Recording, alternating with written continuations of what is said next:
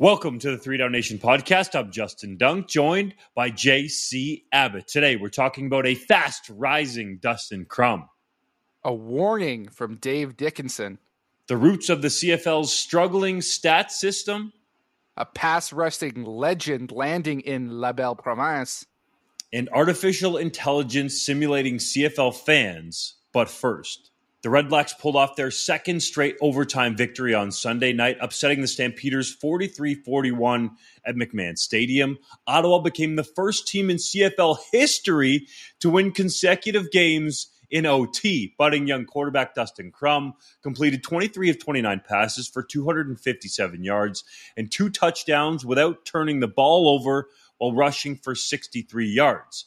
After 2 Crumback wins, is the rookie QB for real? I think he is, Dunk. I really do. There's something about this kid, the way he carries himself, the way he takes command of games. There's something to it. Now, let's not get ahead of ourselves. We've seen lots of young quarterbacks come into the CFL, have a couple strong games, have even a season and a half of good production, and then fall flat on their face. So I don't think we're at the stage yet with Dustin Crum like we were last year, where we know this guy is last year with Nathan Rourke, where we know this guy is for sure a superstar. We're not there yet, but there's something to this kid and what he does on the field. And what impressed me most is I thought that the Calgary Stampeders did a really good job after that first half of taking away his legs, right? He ran for 63 yards, but a lot of that was early in the game, and they had Cameron Judge spying him throughout. And there were times where he got caught, being a little bit too run heavy, dropping his eyes, trying to make a play, taking too many sacks. But every time he did that, he readjusted, he grounded himself, and he was able to come out on the next drive and start throwing the ball down the field and making the correct reads that the defense was giving him. That's an incredibly promising sign for the young quarterback. I'm excited to see him as he moves forward in his career.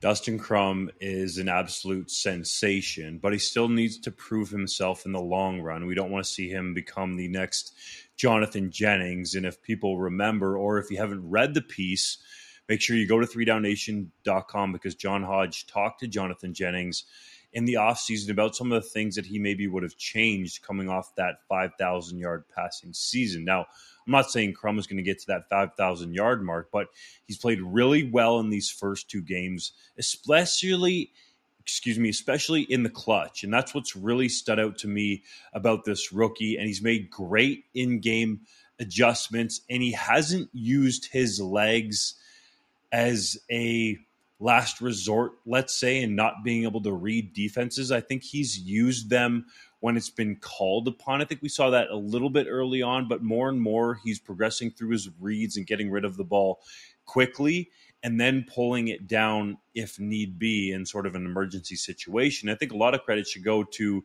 Red Blacks offensive coordinator Kahari Jones for designing a simple offense around Dustin Crum. That touchdown pass to Justin Hardy late in the game against the Stampeders was a simple concept. It was a deep out route. Crum puts the ball on the money, and Hardy takes it all the way to the end zone against what looked to be man coverage. So I really like what Jones is scheming up, and I especially like what Crum is doing in terms of executing. The Red Blacks have been waiting a long time for Crum. They've been high on him. They put him on their negotiation list all the way back on November 5th, 2020. That was during the pandemic, which feels like it was a lifetime ago.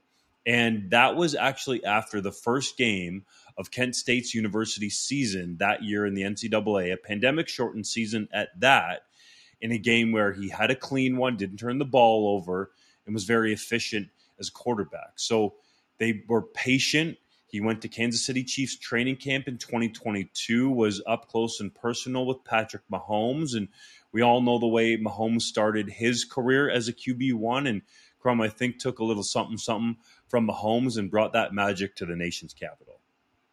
What I love especially about what Kahari is doing is he's taking everything that Dustin Crum is good at and allowing him to do those things, right? He's allowing him to use his legs as a weapon.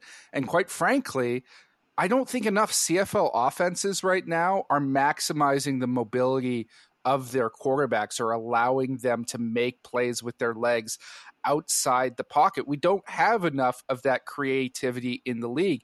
That's how you thrive in the CFL as a quarterback. It's always been that way. Dustin Crum isn't some sort of freak anomaly. I mean, it looks like it sometimes when he's out there running around, but this is a guy who ran a 4.75 at the NFL Combine. That's his official 40 time.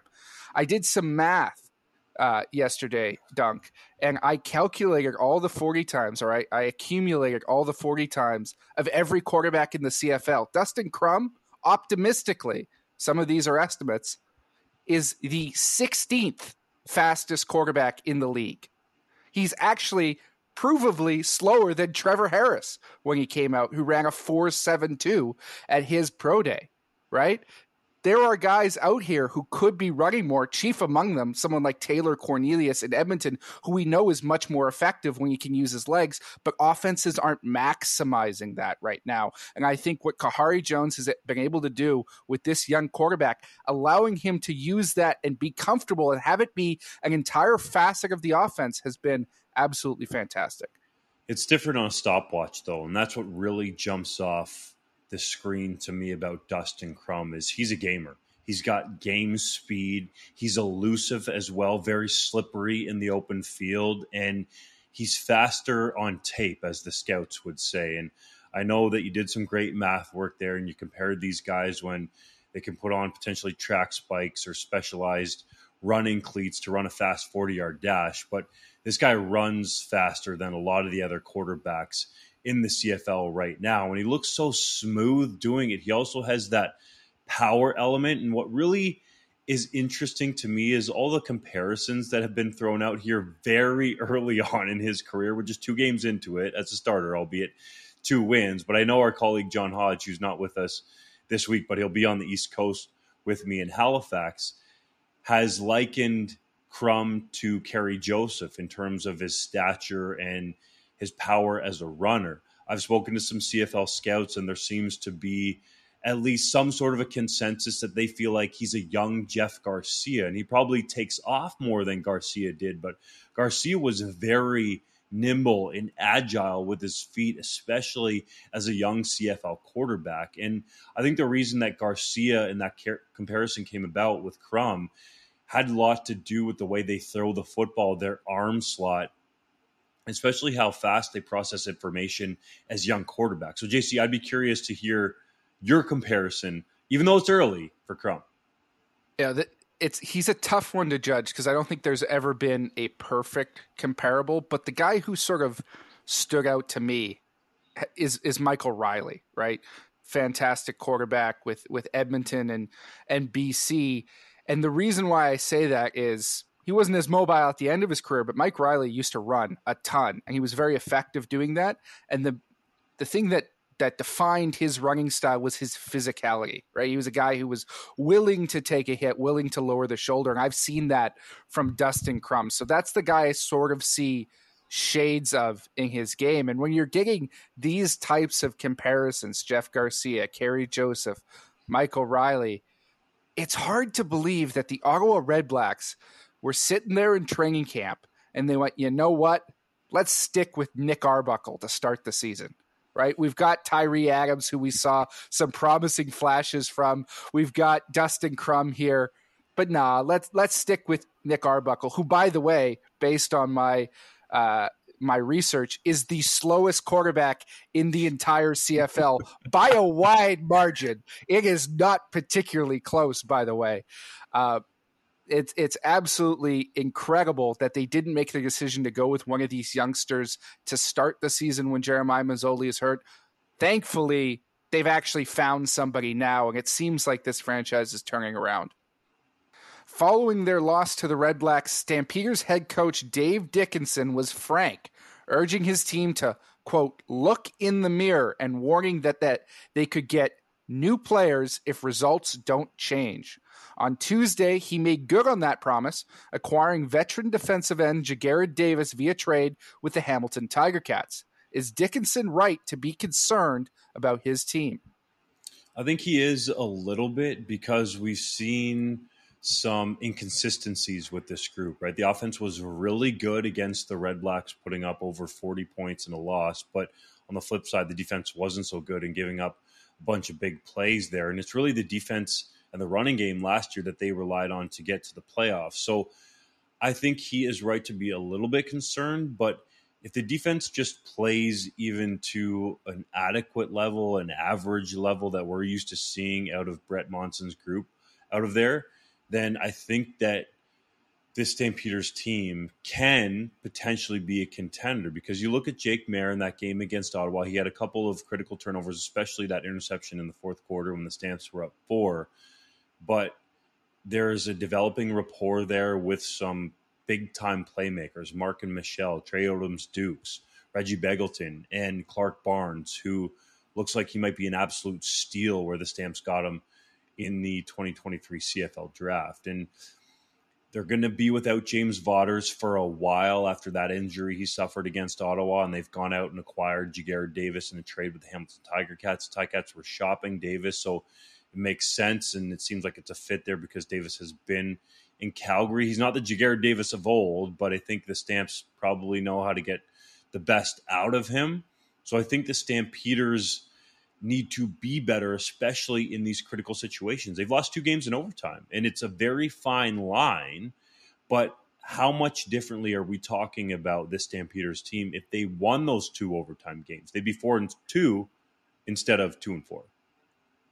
I think your point about Jake Mayer needs to be driven home here, because I was a little bit surprised by the severity of Dickinson's comments here, not because I don't think the Stampeders need to desperately address some issues, because I think they do, but because the last 2 games, in my opinion, they've been trending in the right direction, particularly on offense. I've been critical of Jake Mayer in the past. I think we all have on this podcast, and rightfully so for some of the games. But Dave Dickinson has taken the kid gloves off of him and finally allowed him to stretch the ball down the field. And he's responded with 2 of the best performances he's had in his career. 450 yards and 4 touchdowns this week. You note the 2 interceptions, Dunk, right? I think on both of those, you can find fault elsewhere, right? The second one in the fourth quarter, I think that ball was tipped a little bit at the line of scrimmage, which altered its course, resulting in that pick. And the first one, I thought Reggie Begelton ran a really, really lazy comeback on his hitch, where Brandon Dandridge was able to read it and drive on the ball faster than the receiver, putting Mayer in a bad situation once he threw it. So he has looked much improved the last couple of weeks. That offense looks like it's finally getting going through the air. Now it's time to address some of the other organizational things with this team. And this Jaguar Davis move, to me, doesn't do that. And I'll tell you why. I was going through the rosters earlier this week because I was going back and forth with our contributor from Calgary, Ryan Ballantyne, about the Stamps and some of their problems. And he tried to sell me on this idea that the Stamps have undergone more roster turnover than anybody else. And what I found is that's in fact not true. Besides the Winnipeg Blue Bombers, nobody in the league has more players from 2018, which was the last time that the Stampeders won the Grey Cup and won a playoff game for that matter. It was 8 at the time when I did that math. Now it's 9 because they've brought in Jaguar Davis. And a lot of those guys are great players, but the results on the field have gone downhill every single year for the Stampeders. And not only have they not found new talent to replace those guys, they have made a consistent habit of clawing back into the past and trying to find old guys that were on their roster when they used to be good to try and fill those voids. There's a reason why Hamilton was able to part with Jaguar Davis for a 6th-round pick. It's because he's not very good right now. He has not been effective for that football team. And so they were going to release him if they weren't going to get some sort of asset back. They get a 6th-round pick. That's fine for them. It's next to nothing, right? This is not a move that is going to put the Calgary Stampeders over the top, and I'm not sure there's a move they can make in season to do that. Right now, that organization needs to look within itself in the offseason and how they're evaluating talent and how they're bringing people in, because I don't think they're doing a good enough job getting young, fresh faces. I do think there is some young talent there, and you mentioned them going back and getting some old names. Well, Markin Michel looks spry. He had a great touchdown catch in over a 100-yard game against the Red Blacks. James Vaughters was balling out after coming back from the NFL, and the Stamps are definitely going to miss him. So those are two guys that they brought back from the past that were really strong, and I think you look at some other pieces on that roster that they brought in there. Cameron Judge has been really good, and he's not a guy that they had in there. He was new talent that they went out and found, right? Trey Odoms-Dukes is a guy that they've developed from within. Reggie Begelton is along that same line, even though he went to try the NFL and came back. So I know what you're saying, JC, in a sense, but I think the Stampeders have done a pretty good job overall of developing talent. And usually what happens in Calgary is they don't normally, for I guess a handful of these guys at least, want to pay, and the players end up leaving. Now, it should be said that Hamilton did sign Jagarrett Davis in the offseason to a deal that included, I believe, a $15,000 signing bonus. So the Tiger Cats wanted him back, and part of the reason why he was a healthy scratch in Week 7 was performance-related, and the Tiger Cats thinking that they have some players at the defensive end spot like Mason Bennett and Jonathan Kongbo where they can go Canadian and be better off that way. So the Davis move, I think, is different, right? Because there's not a lot of veteran proven pass rushers on the market. There was a guy that had been in Calgary last year that had a career year. His name is Sean Lemon, but he signed with the Alouettes before this injury to Vaughters happened with the Stampeders. Well, they had another guy on that roster last year, and he was on the team in 2018 as well, and they let him walk right when they had developed him into a force, and that's Folarin Armalade, who is, of course, now the highest paid defensive end in the league and ripping it up with the undefeated Toronto Argonauts. So maybe the Stampeders' problem is they just aren't retaining the talent when they finally develop them into superstars. Either way, I think there's some serious things that they need to address in that organization, because the status quo right now is not working, and they might luck themselves into another playoff spot this year because of some of the injuries around the league, namely to Trevor Harris with the Saskatchewan Roughriders, which makes that third spot in the West vulnerable. But I don't think this is a team that can legitimately compete and contend for a Grey Cup year in and year out like they used to be able to do. I think they need to address those problems. JC, you got an exclusive interview with the CFL's former statistics software partner, Sharp Hat. What were your biggest takeaways from Sharp Hat president and CEO, Nick Mayu? For me, the biggest takeaway is that this entire situation with the stats system and Genius Sports and how it's been rolled out could have all been avoided extremely simply. For those of you who don't know, Sharp Hat was the company that instituted the last change in the CFL's stats software that went into effect back in 2016 and went incredibly smoothly, right? We didn't have any of these issues of having incorrect stats or not having any stats at all.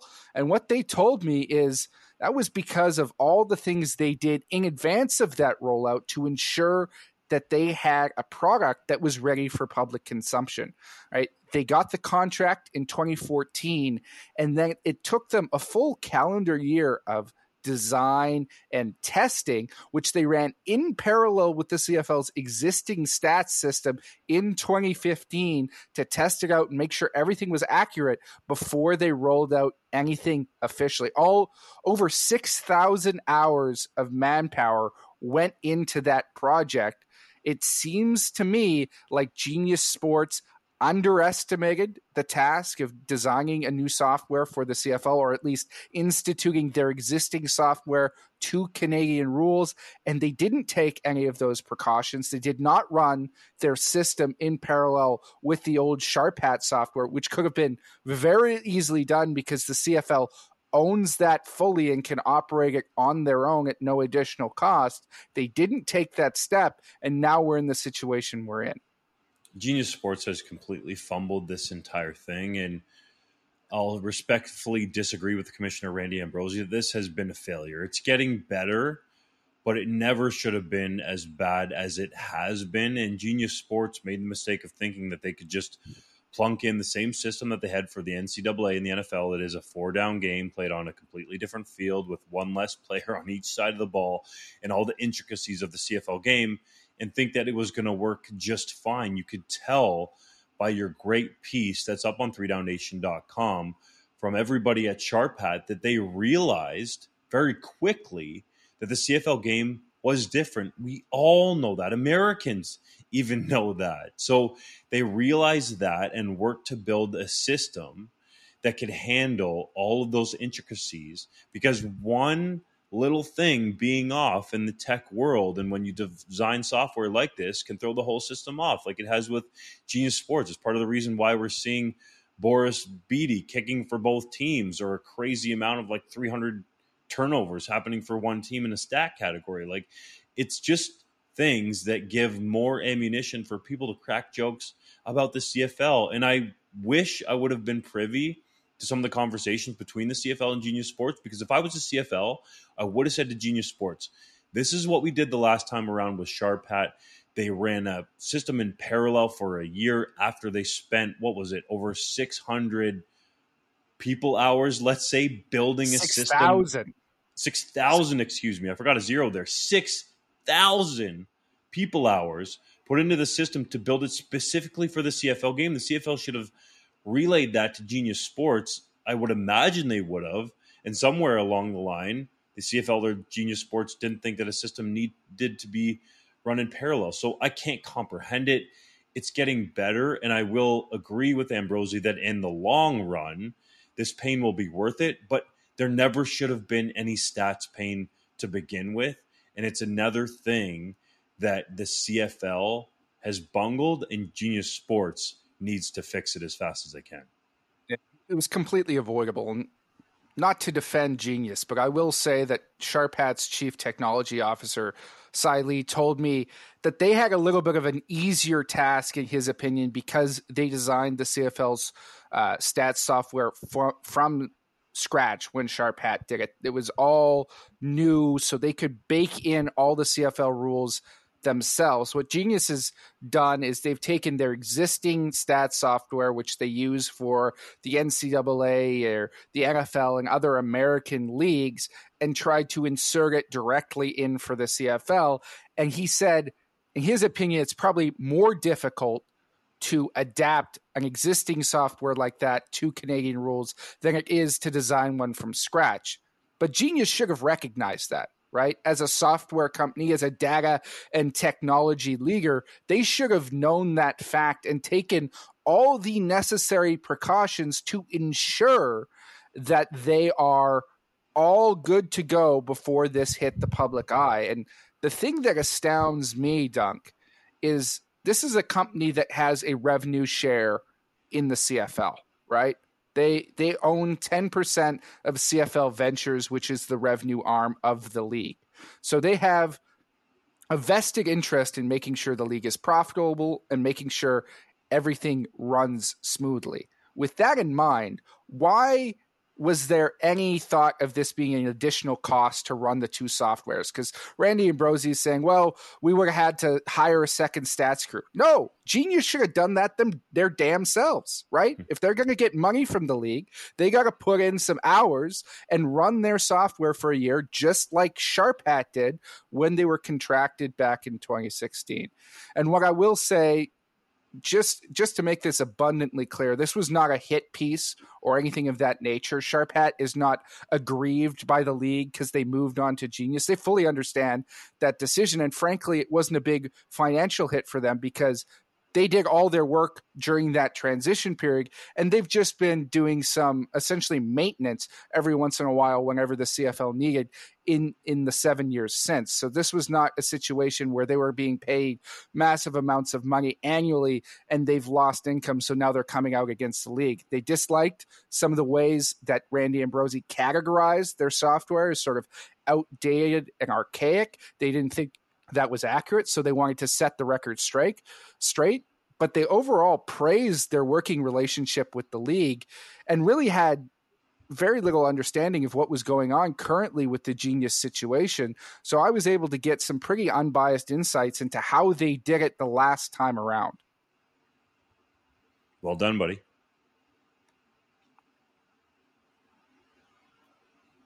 Vernon Adams Jr. avoided serious injury to his left knee on a sack by Pete Robertson in Week 7, and he's been given a week to heal by the BC Lions. The Hamilton Tiger Cats have activated Bo Levi Mitchell early from the 6-game injured list after suffering a groin injury in Week 2 against the Toronto Argonauts. Which team is making the smarter decision with its QB1? It's the BC Lions, and it's not even close, all right? Sitting Vernon Adams Jr. down for what I project to be just 1 week against the Elks is a smart decision here. You have Dane Evans, who helped guide the Lions to a win after Adams Jr. went out rather early in that game against Saskatchewan, because you look at their upcoming schedule, and that game against the Blue Bombers back at IG Field in Week 9 is going to be massive, not only for the tiebreaker, but also for the potential of BC staying on top in the West Division standings. And then you look at Hamilton pulling Bo Levi Mitchell off the 6th game early, and they're not even sure if he's going to start the week that they take him off. I just can't comprehend that decision. If you're not sure that he's going to start, leave him on there and let him practice when he's actually eligible, and then you can get some cap relief. I understand that you want your best players on the field, but when Ovana Steinauer is out here publicly making comments about Mitchell practicing, but them not being certain that he's going to start, I just can't comprehend the decision-making that's going on behind the scenes here. Because if he's not ready, then why do you pull him off early? Why not give him more time to get fully healthy for your team before he comes out, while also giving you the cap savings to potentially boost this team around NFL training camp cut time, let's say. So the team that is making the best decision here with its QB1 at the moment is the Lions, and it's not close. Well, I think he hit the nail on the head there when you say you want your best players on the field. And I'm not sure that's the move that the Hamilton Tiger Cats are making, because Bo Levi Mitchell, we all know what he's done, but he did not look good before his injury at the start of this year, right? He struggled, and he's struggled for a long time now in this league. And Taylor Powell, we don't know what he is yet, but he was fairly solid in his first career start. I was impressed with him, showed some poise, showed some accuracy, was able to press the ball down the field a little bit later in that game.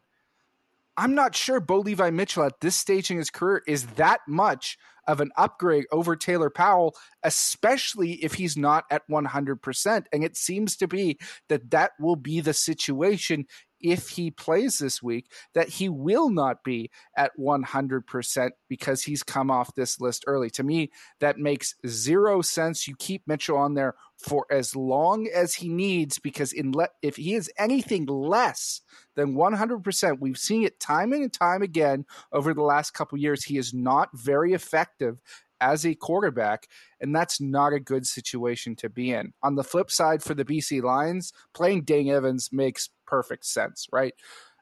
Vernon Adams Jr., they're very lucky that he's only going to be out short term, but this is the genius that was bringing in Evans in the offseason as an experienced backup. And the reason why, when all these quarterbacks started going down and everyone said, well, why don't they train for Dane Evans? I said, anyone who thinks they're going to trade Dane Evans is insane for exactly this reason, because he's able to come off the bench like he did last week and maybe not light the world on fire, but be a very consistent, steady-handed backup who can win you tight football games. They might not even need that this week against the Edmonton Elks, but they're sure as hell going to get it, and they're making the right decision by giving Vernon Adams Jr. the time he needs to heal.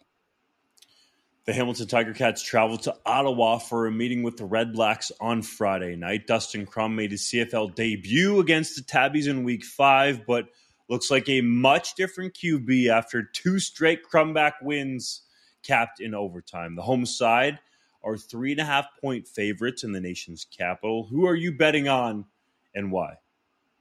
I am taking Ottawa all the way here. I am fully on the Dustin Crum hype train. And we talked about it earlier in the show. Cameron Judge did a fairly good job of limiting Crum's mobility later in that football game against the Calgary Stampeders. Cameron Judge is a freak. He runs a 4.5 as a linebacker. Jameer Thurman is very good in the middle there for the Hamilton Tiger Cats, but I don't think he is anywhere near as fast. They're not going to be able to contain Crum as well as the Stamps did on the ground. And I don't trust their quarterback situation at all. So I'm taking Ottawa all the way here. The smart play here is the Red Blacks, and you maybe even buy a half point just to get it to 3. But the value here is with the Red Blacks. All the momentum is there. I think they're better overall on defense as well. They've been very opportunistic, or should I say Brandon Dandridge has been very opportunistic of late with his pick sixes, igniting some energy for this team. And I think Dustin Crum is in a great rhythm here. And the Ticats don't even know who they're going to start at quarterback. And I agree with you, JC. They should probably roll with Taylor Powell for at least another week and let Bo Levi Mitchell get fully healthy. So I don't really care who starts at quarterback. Ottawa's got a wave of momentum here. They're riding it. Remember, the last time they played at home, they upset the Blue Bombers, and the Tiger Cats are nowhere near that class of team. So take the Red Blacks and take those winnings.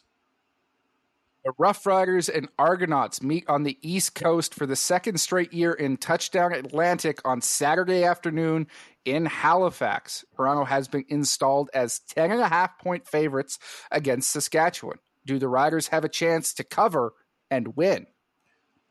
I believe the green and white have a chance to cover the spread. Winning is a stretch and probably a long shot at this point.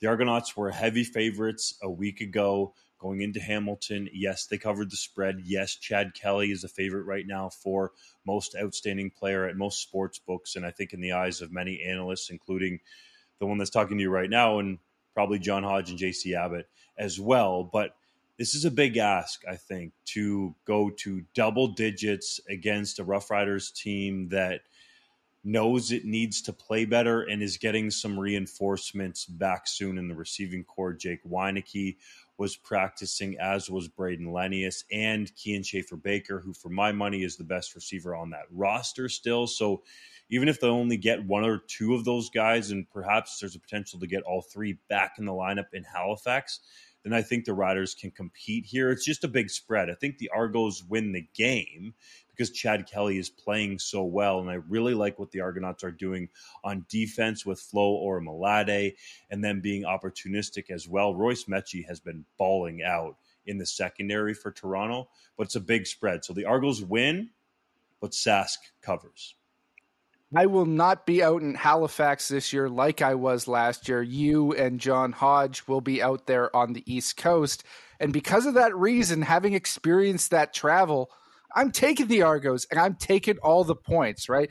Saskatchewan played out here in Vancouver on Saturday. They went back to Regina. Now they're going to make that hike all the way out to Halifax. Toronto just had to take a 1 hour time limit difference and hop out there to Nova Scotia. So I think they'll be better rested. The Saskatchewan Roughriders are going to be tired. They are beat up right now with a backup quarterback at the helm. And I think when all is said and done, Craig Dickinson is going to be a broken man on a Halifax pier because the Argos are going to win this handedly. Wow. The Lions visit Commonwealth Stadium trying to push the Elks into infamy. If Edmonton loses, the Green and Gold will own the longest home losing streak in pro sports history all by themselves. Can the Elks avoid another home loss or even cover as plus 8.5 point home underdogs? Look, I am never going to bet on the Edmonton Elks to win, probably at all this season, and certainly not this week against a juggernaut BC Lions team. I think they set a new North American pro sports record for the longest consecutive home losing streak, and it will be an embarrassment for one of the most storied franchises in all of Canadian pro sports. But the BC Lions are going to have Dane Evans, their backup, in at quarterback. He is less mobile than Vernon Adams Jr., and they have struggled to protect their quarterback recently. The interior of that offensive line got embarrassed badly by the Saskatchewan Roughriders, who were last in the league in sacks going into that game. Edmonton's not a stud unit on defense, but Jake Serezna is going to get some serious pressure on Dane Evans and give him some hits. I think that's just enough for the Elks to cover. I think the Lions win by a touchdown, but not more.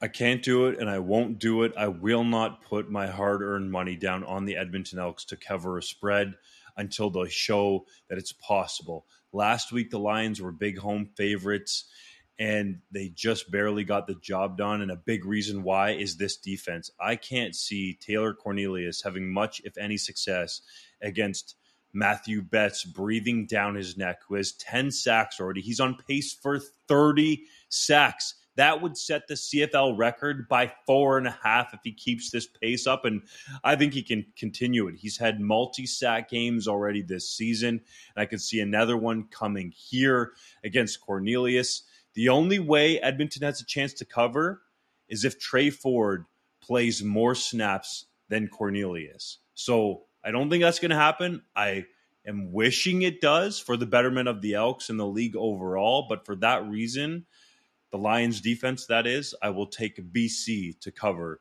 the 8.5-point spread and obviously win the game. Calgary takes on the Alouettes in Montreal on Sunday night. The Owls are short home favorites coming off a bye week. Who do you like in La Belle Province? This game I was going back and forth on a little bit because the Alouettes are rested and they've brought in Sean Lemon, to infuse some pass rush energy on that defense. But the Alouettes were actually tied with the Rough Riders entering the last week for the league low in sacks. Both had 7. Now, of course, Rough Riders played and got a few, so the Alouettes sit last in pressure. And I think Jake Maier is on the upswing here. I think he's really feeling it after a 400-plus yard game with 4 touchdown passes. And I think the Stampeders know how critical this win is going to be for them, with their upcoming stretch of games being very difficult. So I'm going to take the Stampeders to respond to the challenge of Dave Dickenson, even though this trip to Montreal has been very tricky for the Stampeders in the past.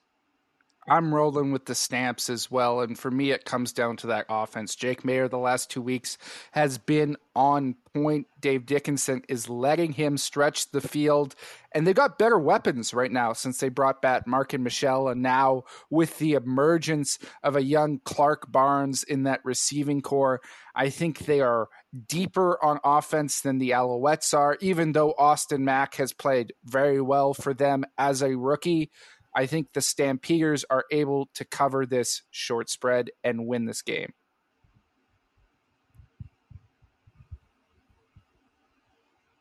Moving on now to Hodges' heritage moment, lovingly done in his absence as he travels to Halifax while we record this. On this day in 2014, the Lions retired Geroy Simons, number 81, during halftime of a game against the visiting Winnipeg Blue Bombers. The first ballot Canadian Football Hall of Fame inductee, spent 12 seasons with BC, winning 2 Grey Cups and being named the league's most outstanding player in 2006. The 6-time CFL All-Star retired with 16,352 career receiving yards, a record that still stands today, and 103 touchdowns on 1,029 receptions. What are your recollections of Geroy Simon as a player with the Lions? Just being so smooth as a route runner, man. He really utilized the waggle and the way that he just seemed to have silky hands to bring in the football from a variety of different angles. He was so fun to watch and produced eye-popping statistics. And that career receiving yardage mark, it'll take a long time, if ever, for anyone to even get close to threatening to break it. To me, what's special about Geroy Simon is he is the rare CFL superstar that actually captivated young people in the city that he played in. And certainly the last one that the BC Lions have seen, only because Nathan Rourke had to depart after 1 year as the starter, of course. But Superman was a legit guy out here in Vancouver. I can remember growing up, people would flock to him like they would any NFL star receiver. I don't think there's enough of that in the CFL. G. Simon, certainly the last one out here on the West Coast, and he'll always have a special place in my heart for that reason. Let's go to the 3-minute drill. Former CFL quarterback Henry Burris will be in training camp with the Los Angeles Rams as part of the Bill Walsh Diversity Coaching Fellowship. Is that well-deserved? Yes, it is. Burris has already had stints with the Chicago Bears and Jacksonville Jaguars. He's looking to stick around longer in the NFL. Hopefully, he can catch on with the Rams and be there for the full season, not just training camp. Montreal made a splash during the Alouettes bye week, releasing defensive end Nick Usher and signing veteran sack artist Sean Lemon. Is that a significant upgrade? I believe it is, because Lemon has proven he has 92 career sacks, 8 away from 100. And if he gets there, which I think is highly possible this season, he would become just the 13th player in CFL history to hit the century mark for quarterback takedowns. The Elks have announced that Saturday's matchup with the BC Lions will be the first professional football game broadcast on the radio in Punjabi. Is that a prudent move? I think it's a fantastic decision by the Elks. We've all seen the success that broadcasting Hockey Night in Canada in Punjabi has had in this country. I think this is great by the Elks, and I hope that the BC Lions are taking note of this and thinking, can we implement this in some way at home where they have a huge Punjabi population and a big East Indian fan base? It would go over very well here in Vancouver and in Surrey, where the Lions have their practice facility. Tiger Cats head coach Orlando Steinauer spoke about his team's repeated pattern of penalties following Hamilton's loss to the Toronto Argonauts in Week 7. Do you think the league's most penalized team will change its ways? I don't think so, man. As long as you got Duke Williams and Chris Edwards and some of these other guys taking silly penalties on the roster, then I don't think this team is going to change its ways unless there are team-issued fines or players get released for taking penalties that cost their team wins. Canadian historian Craig Baird got AI software to generate images of the average fan for all 9 CFL franchises. Was that a cool project? It was. It was really cool to look at and widely shared in the fan base. But I will say this, the computer seems to think that there's a lot of 20 to 30-year-old women who are rabid CFL fans in all these cities. If that was the case, my life would be a lot easier, Dunk. The Elks have released promising rookie receiver Maurice French, with head coach Chris Jones citing his failings as a run blocker as the reason. Does that make any sense? It makes a little bit of sense, but to me, this just reeks of French falling out of favor with Chris Jones and his staff, plain and simple. Jones is not going to come out and say that, but that's usually what happens when Jones releases guys, because French appeared to have a lot of upside as a pure receiver. The Rough Riders were more than a little miffed to see a safety taken off the board for roughing the passer in their loss to BC, with veteran D-lineman Micah Johnson asking, how else can you tackle a quarterback? Do they have a right to be mad? No, the first point of contact was DeMarcus Christmas's arm to Dane Evans's head. If you want to hit a quarterback, bend your knees and hit him in the midsection like everybody else. It was a high hit. It was the right call by the referees and upheld on challenge. This is just sour grapes from the Riders. The Riders have added former CFL interceptions leader Trumaine Washington to their roster, as first reported by yours truly, Justin Dunk. Does he help their secondary? I think he does. He's a guy that clearly has ball skills, but what worries me about this move is what it's foreshadowing in terms of Roland Milligan and the injury that he's dealing with right now. So hopefully Milligan can get back on the field and they can keep Washington there too, because he is a ball hawk. That does it for this edition of the 3 Down Nation podcast. Make sure to check us out on all your favorite podcast platforms, also YouTube and video form as well. And make sure you go to the 3downnation.com betting page. Go to the tabs there. You can find Grey Cup odds, betting lines for each CFL game, MOP, and the rest. So check us out. Make sure you bet through 3downnation.com, and we'll catch you all next week.